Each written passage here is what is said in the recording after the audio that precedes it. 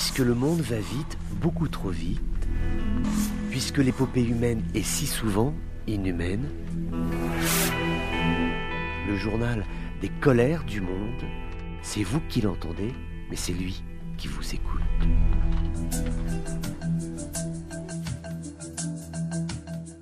Bonjour à tous, bienvenue dans ces colères du monde. Décidément, le blé, l'approvisionnement en céréales, c'est l'événement de ces derniers jours avec ce conflit en Ukraine qui perdure, les jours passent, les bombes tombent et les hommes également tombent, les blessés, les traumatisés, avec en chambre d'écho, en zone de répercussion de l'onde de choc, eh bien, le monde arabe avec cette problématique du céréal qui vient à la fois d'Ukraine ou de Russie, et ce céréal aujourd'hui est devenu de plus en plus tendu. En tout cas, des questions se posent quant à son approvisionnement, même si à ce jour il n'y a pas encore de panique qui soit tout à fait justifié. En tout cas, le ministre égyptien des Finances dit que son pays va disposer de 8 mois de réserve de blé. On se souvient que le jour même de l'attaque, lorsque les Russes ont commencé à envahir l'Ukraine, très rapidement les autorités du Caire ont acheté du blé sur le marché international à un prix élevé, mais ils l'ont acheté tout de même. Les approvisionnements en blé à Gaza, qui viennent en majorité de l'Ukraine, ont diminué récemment. Le Liban est toujours très inquiet. On peut rappeler que le Liban est le seul pays qui subventionne à hauteur de 100% la totalité de ses importations en blé. Et sinon, en Algérie, il y a toujours le pain qui fait l'objet de grandes craintes quant à une augmentation des prix. C'est vrai qu'au jour d'aujourd'hui, concernant ce climat général, celui de l'approvisionnement en céréales, celui du coût de l'énergie, puisqu'on parle beaucoup d'une augmentation significative des coûts de l'énergie, même si l'Algérie est productrice d'énergie fossile, de pétrole et de gaz, on est sur une tendance haussière de tous les prix, donc ceux des céréales, de blé, mais aussi ceux de l'énergie. Pour l'instant, l'UGCCA, qui est un syndicat algérien, essaye de rassurer les boulangers, estimant qu'au jour d'aujourd'hui, il n'y a pas de crainte particulière à avoir concernant les approvisionnements en blé, et donc la production de pain peut toujours se poursuivre sans qu'il y ait nécessité de répercuter le prix à la hausse concernant le prix de la baguette, qu'on sait malgré tout élevé en Algérie, puisque cette fameuse baguette bon marché à 10 dinars, qui est pourtant prévue par les textes algériens, celle-ci est extrêmement difficile à trouver dans la vie quotidienne, notamment dans les grandes villes du pays.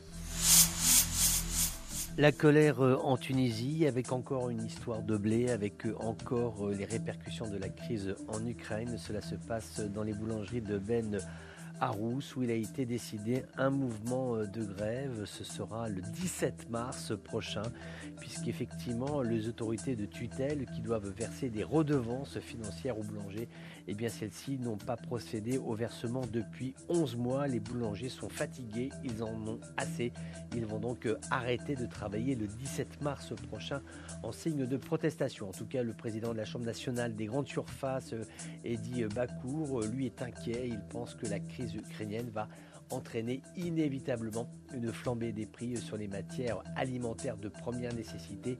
Il estime que la situation ne sera pas contrôlable et que les prix ne pourront pas être bloqués sur des montants très précis. Alors il y a un autre pays qui a pris des décisions plus fermes, c'est la Mauritanie, dont on parlait hier, puisque la Mauritanie a récemment fermé plusieurs magasins qui vendaient du pain, mais à un tarif plus élevé que le tarif officiel. Donc voilà, c'est une mesure de fermeté prise par les autorités mauritaniennes. Pour l'instant, la Tunisie ne semble pas y soucier.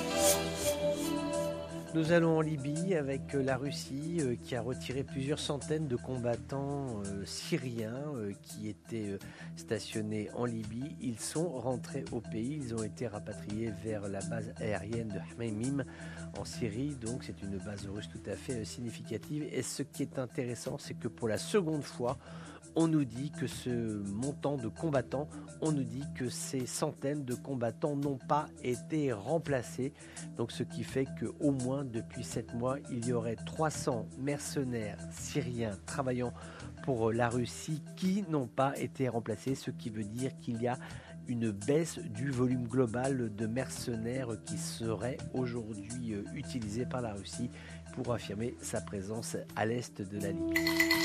L'Irak, pays en difficulté économique, l'Irak qui bénéficie actuellement des cours du pétrole à la hausse aux alentours de $130 le baril, face à cette montée des prix qui est tout à fait favorable pour l'économie irakienne parce que cela lui permet d'engranger des bénéfices. Et bien, face à cette dynamisation du marché, le champ pétrolier irakien de West Qurna 2, qui est un spot tout à fait important de production, eh bien, il vient d'être remis en chantier. Il avait eu des opérations de maintenance qui se sont tenues durant plusieurs heures. Il vient d'être remis en ligne. C'est tout à fait important.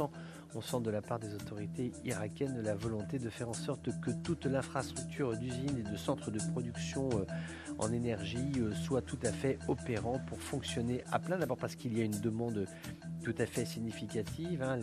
Les États-Unis ont d'ores et déjà annoncé qu'ils ne veulent plus de l'énergie russe, mais il y a ces points de tension des Européens avec ces inquiétudes qui se posent concernant les approvisionnements en pétrole et en gaz. Donc face à la demande mondiale, eh bien, l'Irak veut être en pleine capacité pour alimenter le marché. Et donc ce nouveau champ pétrolier qui avait subi quelques maintenances va être maintenant en capacité de produire 400 barils par jour à destination du marché international. À chacun ses colères. À chacun ses colères. Colère, colère, colère, colère, colère. À chacun ses colères.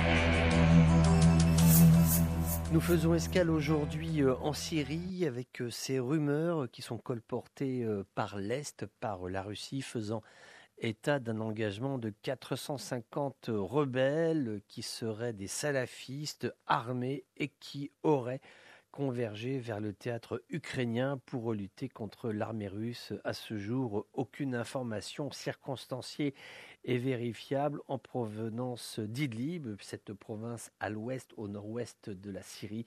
Aucune information ne confirme ce mouvement de combattants. 450 qui plus est, c'est absolument énorme. Il faudrait pour cela une véritable logistique. Cela ne pourrait pas se faire sans la Turquie. Est-ce que la Turquie aurait intérêt à acheminer des combattants salafistes vers l'Ukraine? Rien n'est moins sûr. En tout cas, beaucoup de questions se posent quant à un parallèle entre l'Ukraine et la Syrie. Alors en fait, d'engagement réel et précis, il y a les casques blancs. Vous savez, ce sont ces hommes qui ont créé une organisation humanitaire de soutien aux personnes qui sont victimes des bombardements, qui sont coincées dans des immeubles. Eh bien, le responsable des casques blancs a dit sa disponibilité à travailler en Ukraine. Si la population ukrainienne en a besoin, ils seront prêts à apporter une aide humanitaire, un secours. Maintenant, c'est vrai qu'il y a des similitudes aujourd'hui entre la façon dont les forces russes opèrent, la pression militaire sur l'Ukraine, oui, de par le siège, de par l'amoncellement d'artillerie pour pouvoir pilonner la partie adverse, casser le moral des civils en détruisant tout ce qui est habitation, en détruisant les centres vitaux comme l'eau, l'électricité, l'accès aux soins, le déplacement, rendre la vie impossible pour que la population ukrainienne se rende ou emprunte des corridors humanitaires et fuit cette Ukraine qui est devenue un véritable enfer à vivre. Mais le fait est, c'est que pour l'instant, les forces ukrainiennes résistent. La population semble toujours extrêmement déterminée pour s'opposer à la progression de l'armée de Moscou.